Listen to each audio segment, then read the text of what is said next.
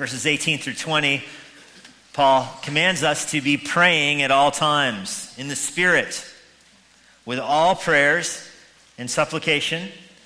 To that end, keep alert with all perseverance, making supplication for all the saints, and also for me, that words may be given to me in opening my mouth boldly to proclaim the mystery of the gospel, for which I am an ambassador in chains, that I may declare it boldly as I ought to speak.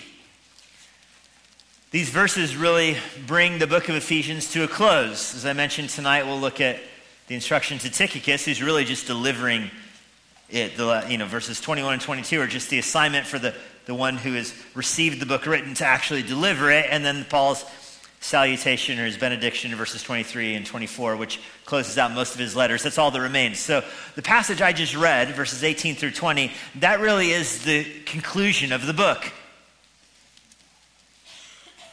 It should strike you how different the book ends than where it began. Ephesians began up in the sky. Ephesians began in heaven with the triune counsel of God, the Father, the Son, and the Spirit together designing salvation. That's how the book began. Before the worlds were created, in the triune infinite glory of God, they decreed all that would happen. They designed salvation. The Father decreed to send the Son. The Son would be the Redeemer. The Spirit would come and save us. This is the triune counsel of God that is perfect and covers all of redemptive history. That's Ephesians chapter 1. You don't get any higher than that.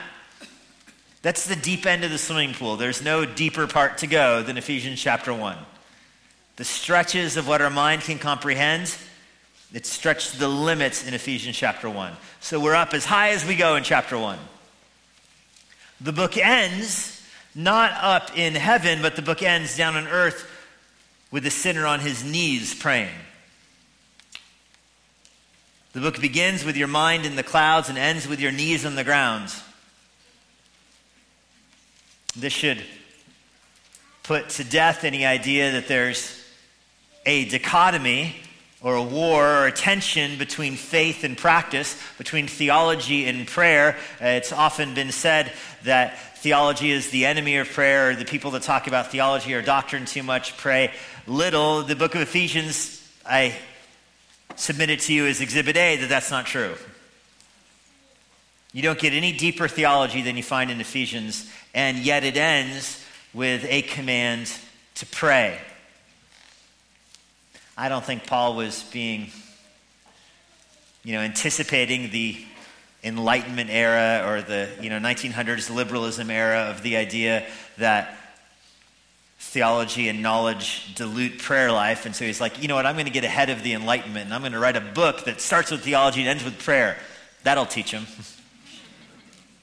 This is just the reality. This is just the world. This is how Paul operates. He's telling you, I want you to pray more, and the best way to get you to pray more is to take you up to heaven to see what God is doing there in designing salvation. Just see the difference between God and you, and that should motivate prayer. Here's the difference between God and you. This book begins with the infinite counsel of God, where he decrees all that would happen, and it ends with us. We don't decree anything, do we? Some of you might have plans of what you're going to do for lunch in an hour, and most of them aren't going to come true. You know that, right? And yet before time, God decreed all things. There's a huge delta between the divine glory and ourselves, and the result of understanding that delta should be prayer. The result of us seeing the great gap between God and ourselves should be a dependence upon the Lord in prayer. That's why the book ends this way. The amazing thing about this book, I know we've been in it for so long, you can see the trees and maybe lose sight of the forest here. I just want to remind you, this book is expertly put together by Paul, where he's layering themes on top of each other. It's like the Encanto soundtrack. It's one thing here, and then it appears again here, and it appears again there, and it appears again there, and it's over and over and over again, these themes. He's weaving them together all book long, and they kind of crescendo here in the call for prayer. As I mentioned earlier, you see the divine counsel of of election, and that plays itself out as the Spirit seals a person's heart. And then in chapter 2, the Spirit causes you to go from death to life, and the Spirit brings unity in the church. And then in chapter 3, the Spirit is causing you to walk in a newness of life as you live, Jew and Gentile, together in the temple that God himself is building as he designed it. In chapter 4, the Spirit gives you gifts to fill out life in the temple. In chapter 5, there's this Spirit-filled life. Don't be drunk, but filled with the Spirit that produces this Spirit-filled sanctification. And then in chapter 6, the Spirit is working in you to put on the spiritual armor so you can stand against the devil and stand against the temptations. The one who rules the world in chapter 2, the devil, the prince of this world, in chapter 6 is fighting against you, and the Spirit who brought you out of the devil's hand in chapter 2 now protects you against him in chapter 6. This whole thing is layered on top of each other. There's no falling words in the book of Ephesians. Every word is captured and recycled and funneled back into it until the end, where Paul pleads with you to pray. I mean, wouldn't you know it? We've gone through this whole book of Ephesians, and at the end of it, it turns out to be a prayer letter. You didn't see that coming 6 chapters, 5.5 chapters into it. At the end of it, it's an appeal for you to pray for him. As an outline this morning, I want to give you 4 reasons to pray always. I use the word always there because it's the most frequently used word in this passage, 4 times. 4 times really in verse 18 by itself.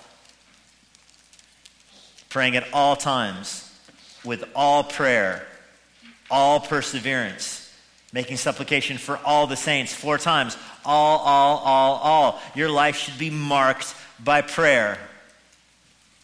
You need to pray. And the first reason you should pray always is that you need to pray. This is the picture of circular logic.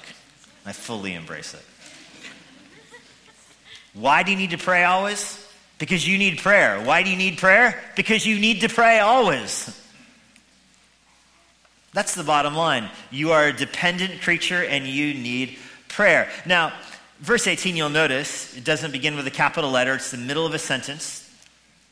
The sentence really begins up in verse 14 where Paul's describing the spiritual armor. And as the spiritual armor is described, it goes through it and it ends with prayer.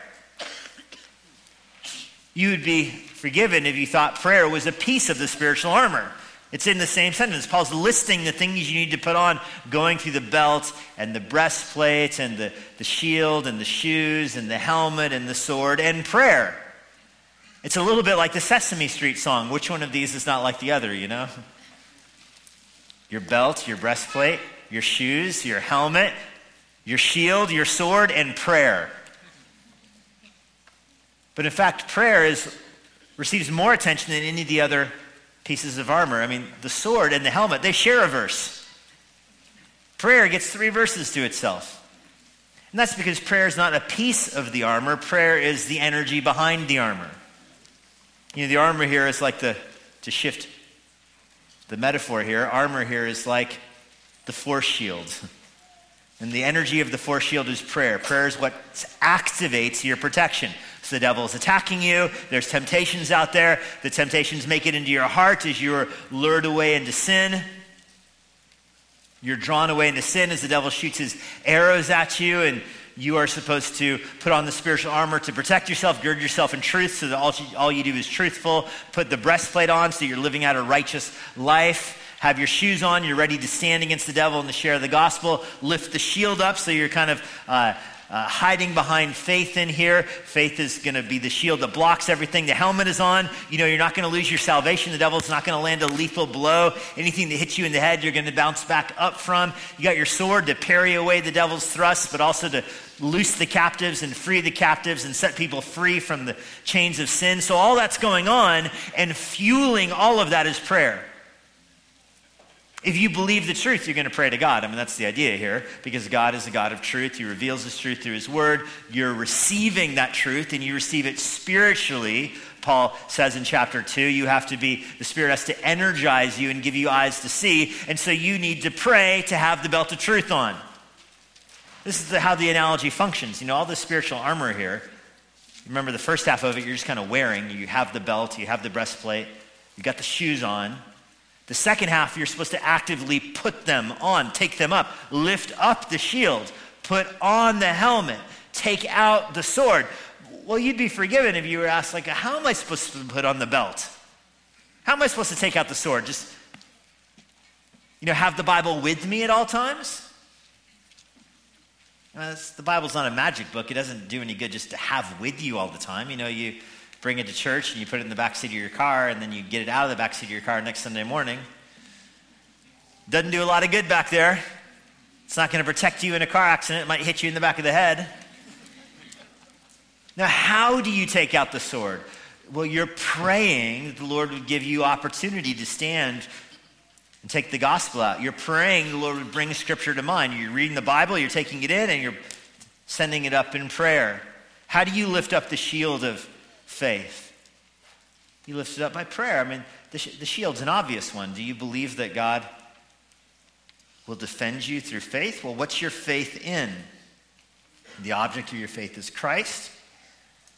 And so you pray to him. The person who doesn't pray much likely is not behind his shield. If you want to be behind the shield, that's going to be evident in a life that is filled with prayer. Without prayer, you're like David wearing Saul's armor. You got all the spiritual armor, it's all laid out there. You put it on, that's real nice. It doesn't work. Nice armor. Should I be able to move my arms in this thing? That's the person trying to wear the spiritual armor without prayer. It just doesn't work.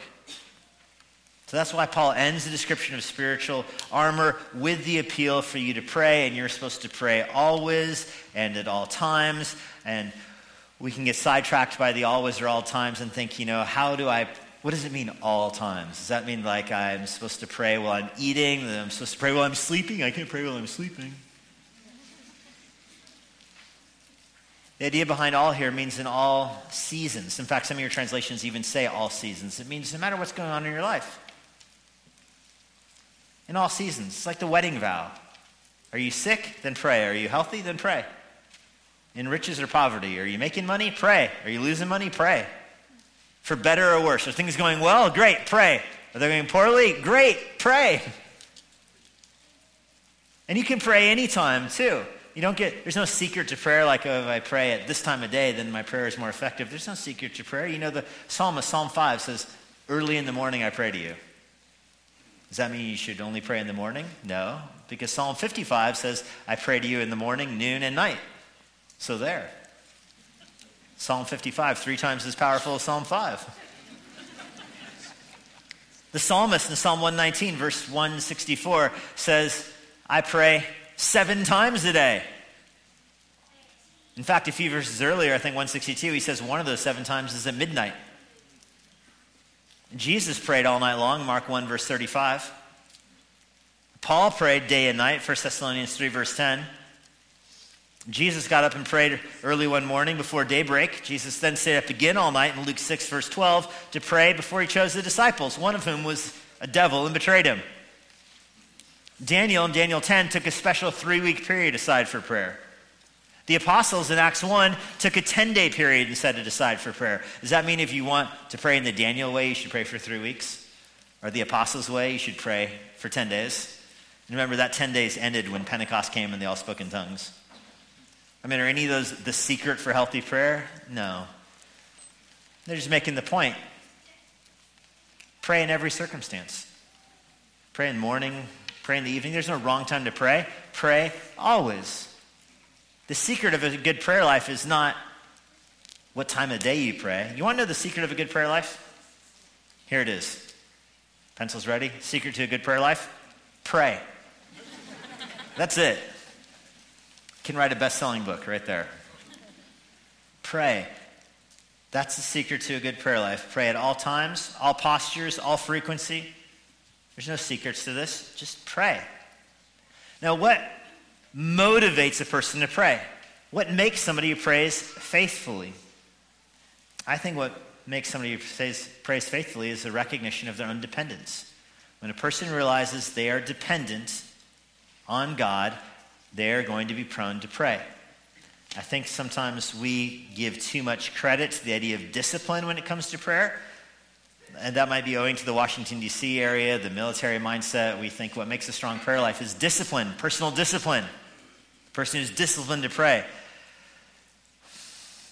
But discipline is drawing from an internal personal strength. I think desperation is a better motivator. When you're desperate, you pray. When you realize how weak you are, you're prone to pray more. You understand the weapons here are designed to fight against the devil. He's shooting arrows at you earlier in Ephesians 1. Arrows are coming at you. And so, you're not fighting the neighbor kid next door. You're not fighting the bully at school. You're fighting the actual devil. That should make you pray. Do you remember Jesus told Peter? The devil asked if he could sift you. What do you think Peter's response is going to be to that? Like, the actual devil asked about me? Knowing Peter, you'd probably say, great, the devil knows my name. Right? The right response to that would be desperation. The devil's after me? Oh, Lord, you better help. You better help. I can't take the devil on. Now Paul is taking that example in Ephesians 6 and saying the devil's shooting arrows at you, and so you should pray that you don't get hit. Pray. That's desperation. Desperation.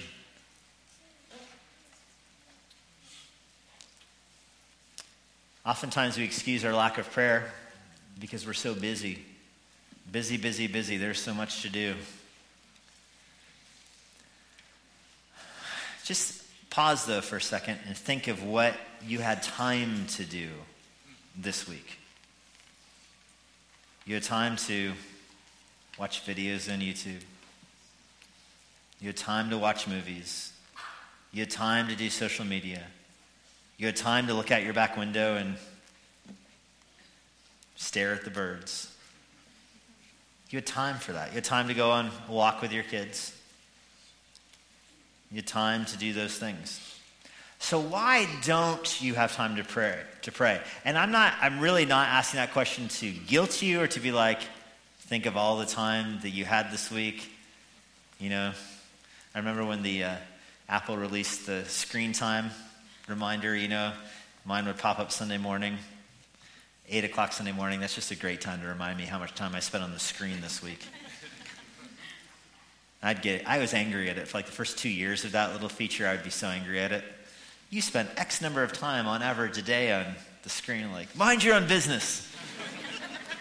Some of that was navigation, okay? I was driving, back off. I don't mean to guilt you with that question. I just mean really ask yourself, why do you think you don't have time to pray, but you have time to watch a movie with your wife? What's actually going on there? Why do you not have time to pray, but you have time to be on social media? And the answer, I think, is very simple. Your flesh likes those things, and your flesh doesn't like praying. You're not going to watch a movie and end being convicted of your sin, You're not going to look out your back window at the birds for 20 minutes and then be like, oh, I'm such a sinner. You have time to go to the gym because your flesh likes that. Your flesh has no problem running on the treadmill. You get tired, but it makes you feel good about yourself, but you don't have time to pray. Your flesh isn't going to get confronted by watching videos. It might sin. It might even feed the indulgences of the flesh. Your flesh likes those kind of things. Your flesh likes laying in bed. Your flesh likes those kind of things. So that's why you're like, oh, I don't feel like praying right now. I don't have time to pray right now. I just want to unwind and watch a movie. And you think that's just what I got to do. Well, that's because your flesh is driving your car at that point. So the key is realizing desperation, that you're desperate. You're desperate for God. You're dependent upon God. You really are desperate. Your house is on fire, okay? Your house is on fire. The devil's shooting arrows at you. The arrows have hit your house. Your house is burning down.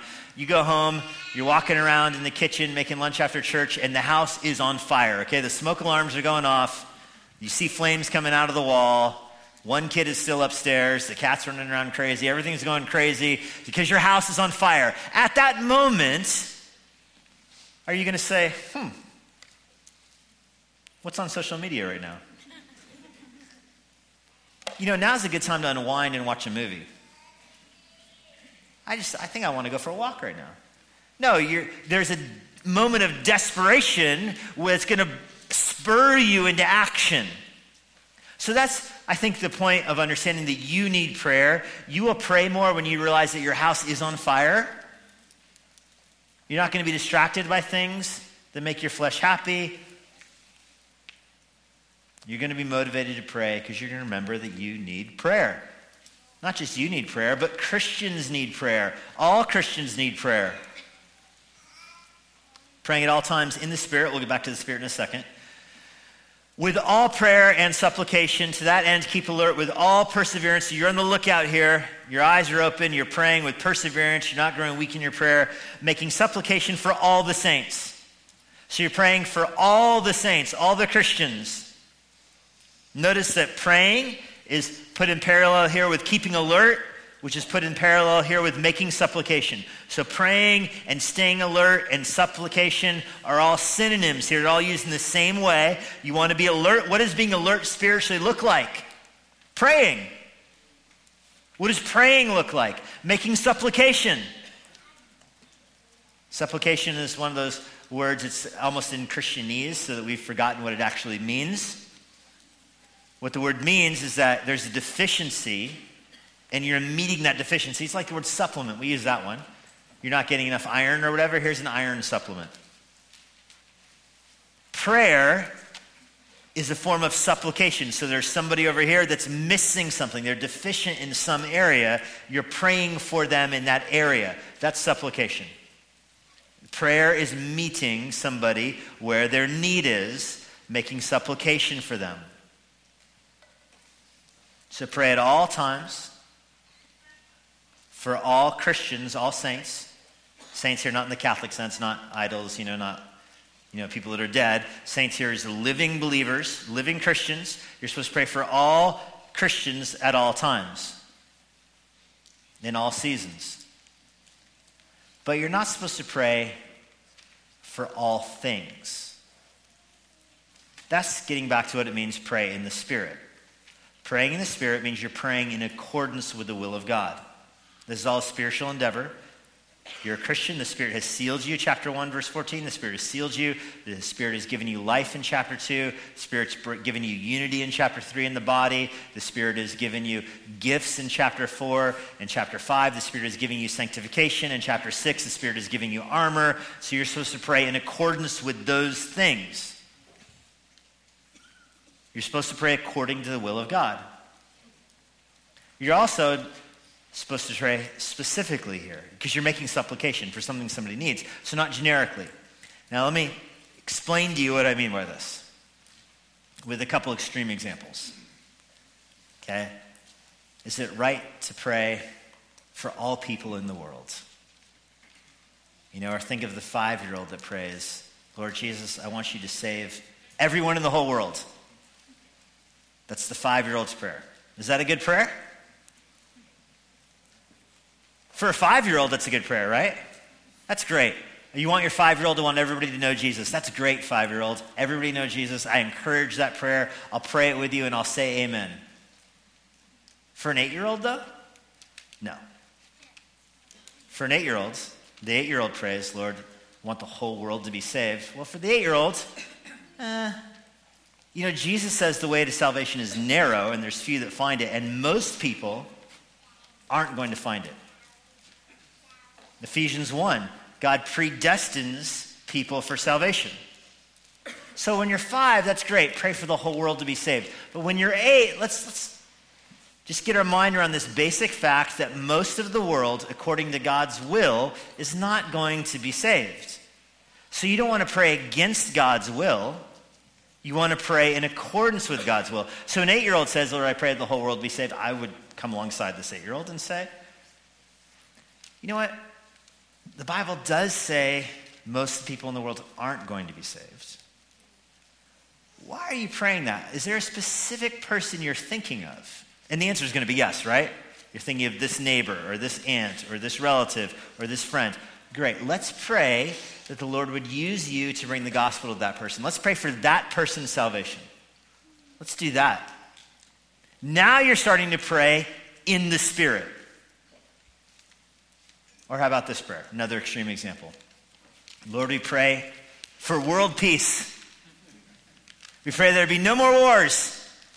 You're like, oh, but it's only praying for all the Christians, all the saints. All right, Lord, we pray there be no wars where there's Christians. There's a Christian there, no more wars, Lord, please. Well, same problem. Jesus says there's going to be wars and rumors of wars, and wars will increase, and nations will rise up against nation and check nation. This is how God designed governments. Wars have a function in the providence of God to check nations. What's a better way to pray? You want to pray for Christians in a war area, what are you praying for? You can pray for their physical safety. You might want to pray for the gospel to go forward through the conflict, for people to have boldness to stand. You think of those churches, the church that we prayed for a few weeks ago in Ukraine that opened up their basement as a bomb shelter, and were bringing in all kinds of people, kids from the community. Parents would drop off their kids and they'd stay in the bomb shelter. You know, that church got obliterated.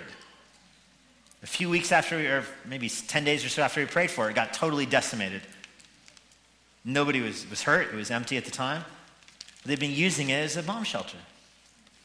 It was a powerful, powerful gospel testimony to the community. There were some missionaries that didn't leave the country. They stayed there. That's what you're praying for. The gospel would go forward with boldness through that kind of conflict. But you have to know what is deficient in order to know what to pray for, in order to make supplication. So they're going through a trial. There's a sense they might be lacking boldness. I want to pray for boldness. They might be lacking courage. I want to pray for courage. They might be lacking faith. They might be wondering, is God really good because of this trial? So I'm going to pray for them to have a real understanding of God's goodness. They wouldn't waver in their faith. That's what it means to pray in accordance with God's will.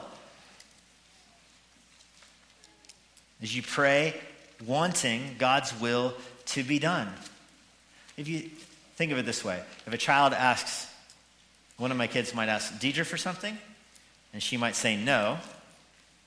Can I have M&Ms for dinner? And Deidre says no.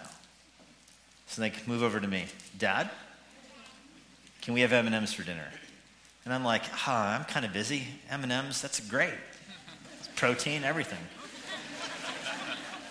So the request to me, though, is against the will of my wife. It was already revealed that she said no. And so by praying to me for something contrary to her revealed will, it's putting us at odds together. The Trinity is not at odds with each other. And so when Paul says pray in the Spirit, he's saying pray for things that don't go against the will of God. Pray for things that don't go against the will of Jesus Christ. Who knows the will of a man except the Spirit that dwells in the man? And so when you pray in the Spirit, you're saying the Holy Spirit resides in me, convicts me of my sin, provokes spiritual growth in me, opens my eyes to behold wonderful things from the law, to bring me into conformity of the image of Jesus Christ. And now I want to pray for others that are going through trials and difficulties, that they too would be strengthened in their faith. That's how you pray in the Spirit. How does that prayer get answered? But by the Holy Spirit. You're praying for somebody who's suffering right now, that they would be comforted, encouraged, bold, strengthened. The Holy Spirit is the person who will answer that prayer. You're praying for a believer in Ukraine. You pray the Spirit would comfort them. It will be the Spirit who answers that prayer.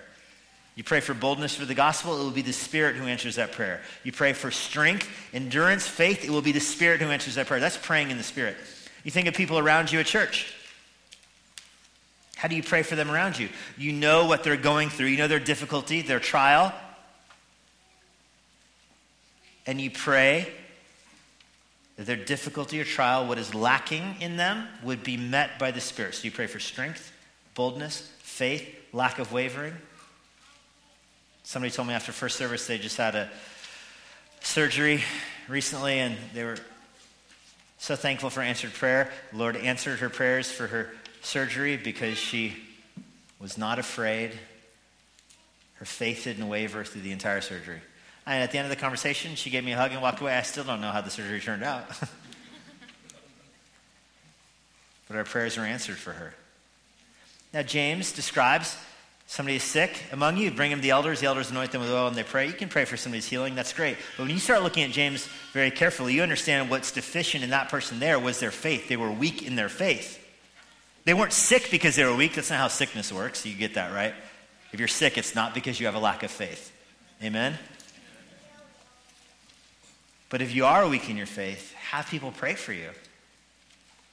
Not to take the sickness away, although they're certainly welcome to pray for that, but that you would be strong in your faith. It was a few years ago, maybe you remember this video, it was a few years ago where there was I think it was a United 777, big airplane, just took off from Denver, and its engine just like obliterated on takeoff, totally disintegrated. Sometimes you hear of a plane losing an engine, it's like a bird got sucked in and they just shut the engine down, or maybe it's on fire and they, little fire extinguishers put it out. I don't know what they do, but this one, that didn't happen. This one, the engine disintegrated. And there's all kinds of videos. The plane was filled with passengers. It's a huge airplane. The plane was filled with passengers, about half of which were filming this out their window. And when you hear of a plane losing an engine, sometimes you think, oh, it's just flying on one engine. No, this plane, like the casing disintegrated. Just this little metal thing is hanging off the wing, and it had a little fan spinning around and everything else, and smoke, and it was horrible. And if you talk to a pilot, they're like, oh, those things are designed to fly on one engine. They fly on one engine all the time. You talk to Tom Joyce, and he's like, yeah, we would blow out those engines intentionally just for the fun of it, There's no actual danger, those things, But if you're on that plane, you watch these videos, and all the people that are on the plane, they're like praying. Oh, Lord Jesus, we claim this engine. Bring us back to Denver. We were trying to get out of Denver. We want back to Denver right now. So what changed? On a normal flight, people aren't praying. Normal flight takes off, reaches the cruising altitude, ding.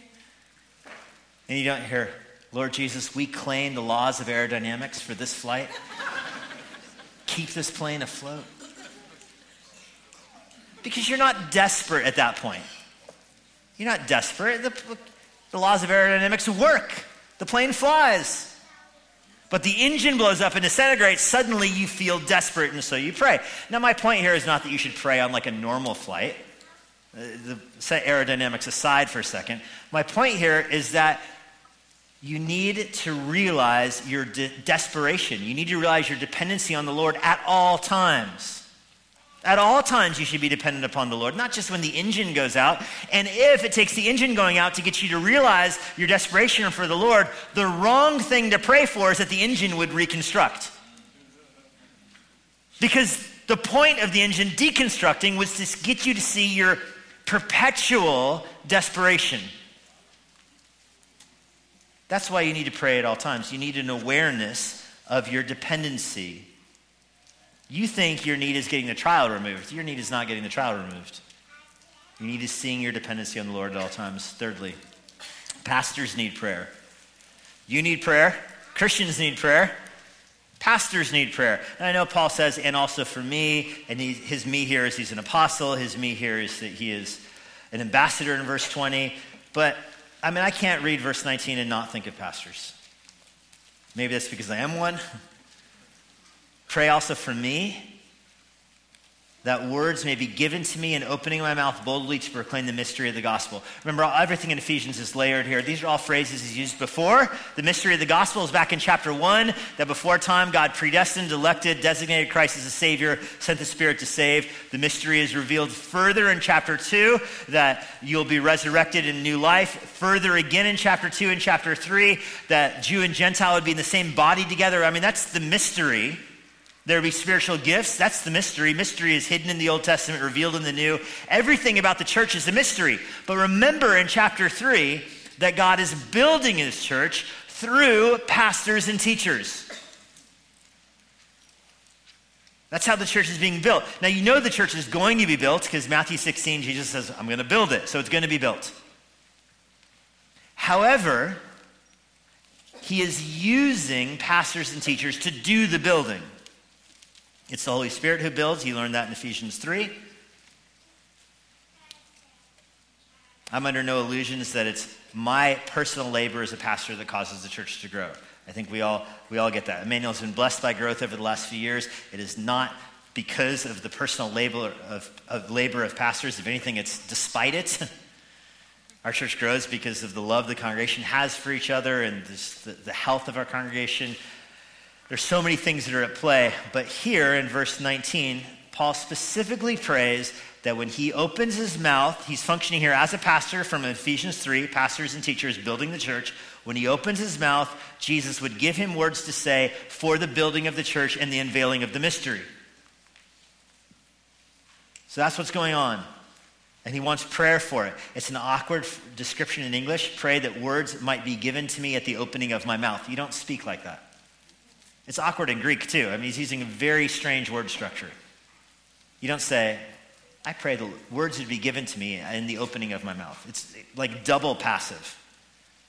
But he's driving the point home here that I need divine help to see the church built. I'm going to open my mouth, and there better be words there. And the words that are there better be from Jesus. And the way for Jesus to put those words there is for you to pray to Jesus and ask him to do that.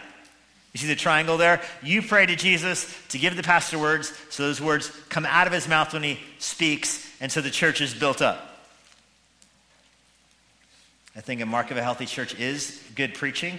It's essential, but it's not sufficient. There's all kinds of good preaching in churches that don't grow, honestly. I think what's missing oftentimes is prayer. Prayer to match the preaching that fuels the growth of the church. So that's what Paul asks for. I just want prayer for preaching. And so if you think of me or the other pastors here, pray for us to that end, that when we open our mouths, we would speak truth. People often ask me how to pray for me, and that's my answer. Pray for my faithfulness in study. Pray for my faithfulness with my time. Pray for my faithfulness in my life and my marriage. Pray for words of truth to come out of my mouth when I open them. That's what you pray for. And then fourthly, God uses trials to provoke prayer. God uses trials to provoke prayer. Paul says in verse 20, something completely outlandish, for which I am an ambassador in chains. Before we talk about what that expression means, you understand Paul's in jail when he's writing this, right? He's under arrest. He's in custody, chained to guards. The soldiers are parading by him. He described them just a few verses earlier. I mean, he's in custody. If you were asked to make supplication for Paul, what do you think his need is that you want to meet through prayer? I mean, it's pretty obvious, right? If I were to be asked to pray for Paul in this circumstance, what is it? It's on the tip of my tongue. Freedom from jail. That's what he needs. You get an urgent email from one of your missionaries across the world. I was just arrested and put in jail. Everybody pray. You would pray that they would get out of jail. It's remarkable, to my knowledge, in none of Paul's letters, which are filled with prayer, in none of Paul's letters does he ever pray that the Lord would change somebody's circumstance. He never prays that the trial would go away. He never prays that the circumstance would change. With one exception, 2 Corinthians 11, he does pray this demonically inspired false teacher, this false teacher is taking up roots in the church. He does pray that that guy would be taken away. Blessed subtraction right there. Lord, get him out of here. And the Lord tells him no. 3 times he prays for it. 3 times the Lord says no. Paul deduces what I should be praying for is humility in the face of this opposition. And the Lord says, that's right. Yes to that one. So the New Testament is not filled with people praying that their circumstances would be changed. The New Testament is filled with people praying for strength, power, humility, and boldness in the midst of those circumstances. And this is no exception. Paul's in custody. He's writing the whole book of Ephesians to get you to pray for him, but he's not asking for prayer to be that he would be released. I kind of meant it jokingly earlier, but I mean it seriously now. The whole book of Ephesians is functioning as a prayer letter for the Apostle Paul in custody for preaching the gospel to the Gentiles, arrested by the Romans, put in jail by the Romans. And now he's praying, asking you to pray for him for boldness in verse 20, that he would preach more boldly. Like, dude, just make bail. Keep your mouth shut until you make bail. And do you remember earlier, the king was going to release him too. That's the crazy part of this. The king was like, this guy did nothing wrong. Let me out of here. Let's let him go. And Paul says, I appeal to Caesar. Can you appeal a not guilty verdict? Yes. I appeal to Caesar. All right, to Caesar you'll go. He writes Philippians, by the way, during the same imprisonment. And remember what he tells the Philippians, praise God that I'm in jail because I think some of Caesar's own guards might hear the gospel now. I mean, this guy is like second level. That's the point with trials, though. The Lord sends you trials to provoke your prayer. The phrase an ambassador in chains, I said that's outlandish. That is outlandish. Ambassadors don't get arrested. There's a little something called diplomatic immunity, which is a real thing, by the way. I read this week so that you wouldn't have to. A document titled Diplomatic and Consular Immunity, Guidance for Law Enforcement by the U.S. Department of State. There's a document about this. I always thought diplomatic immunity was like an urban legend. But no, it exists. The U.S. Department of State encourages American law enforcement to not prosecute or cite foreign diplomats on American soil, even for things like traffic tickets and parking violations, because they're guests in our country, and we don't want our diplomats around the world subject to legal proceedings in other countries where they maybe don't have enough protections. In fact, the document goes on to say, if you've got a diplomat that is acting unruly and causing actual problems, let us know and we'll get him expelled. That's how you deal with it, is you throw them out of the country, but you don't give them a parking ticket. You don't arrest them. If you want him gone, kick him out. Otherwise, show him a little courtesy. All right, so I read this week. This is a current day thing, but there's a very interesting line in there that stuck out to me. It said, diplomatic immunity is one of the oldest diplomatic privileges in world history. And it goes on to describe it back to the days with, the knights with the white flag. The dude rides up with the white flag. You don't shoot him. An ambassador comes over to you to negotiate peace. You don't arrest him. Remember what ambassadors did in the Roman Empire? They would go before the army to the city, before the army attacked, and knock on the door and say, hi, I'm the ambassador sent from Rome. You guys should make peace with them, because if you don't, they're going to burn your city down. But think about it. If you need me, I'll be over here. That's an ambassador in the Roman Empire. A very prestigious position. It's at the same level as a king or a governor. Very prestigious. They're honored everywhere. Imagine the ambassador knocks on the door and says, hey, the Romans are coming. You guys should take this advantage to negotiate for peace. And they arrest the dude and throw him in prison. What's going to happen to him? What's going to happen to them? I mean, they're going down. You don't abuse an ambassador? You got to be kidding me. And yet here, Paul describes himself as an ambassador in chains. He's not an ambassador for the Romans. He's an ambassador sent from heaven to earth to beg people to be reconciled to God before God comes in judgment. And what did the Gentiles do with him when they got the ambassador from heaven? They arrested him and threw him in the clink. And Paul from jail says, don't they know who I am?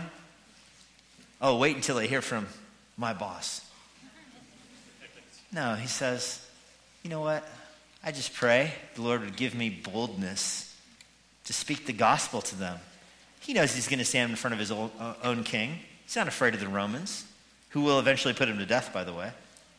He's not afraid of them. 2 Corinthians 5, verse 20, therefore we're ambassadors for Christ, making his appeal through us. We implore you on behalf of Christ, be reconciled to God. And at the end of the day, Ephesians boils down to that. A letter that begs you to look to Christ and be reconciled to him. Lord, we pray that the truth that we see in this book would fuel our own prayer life.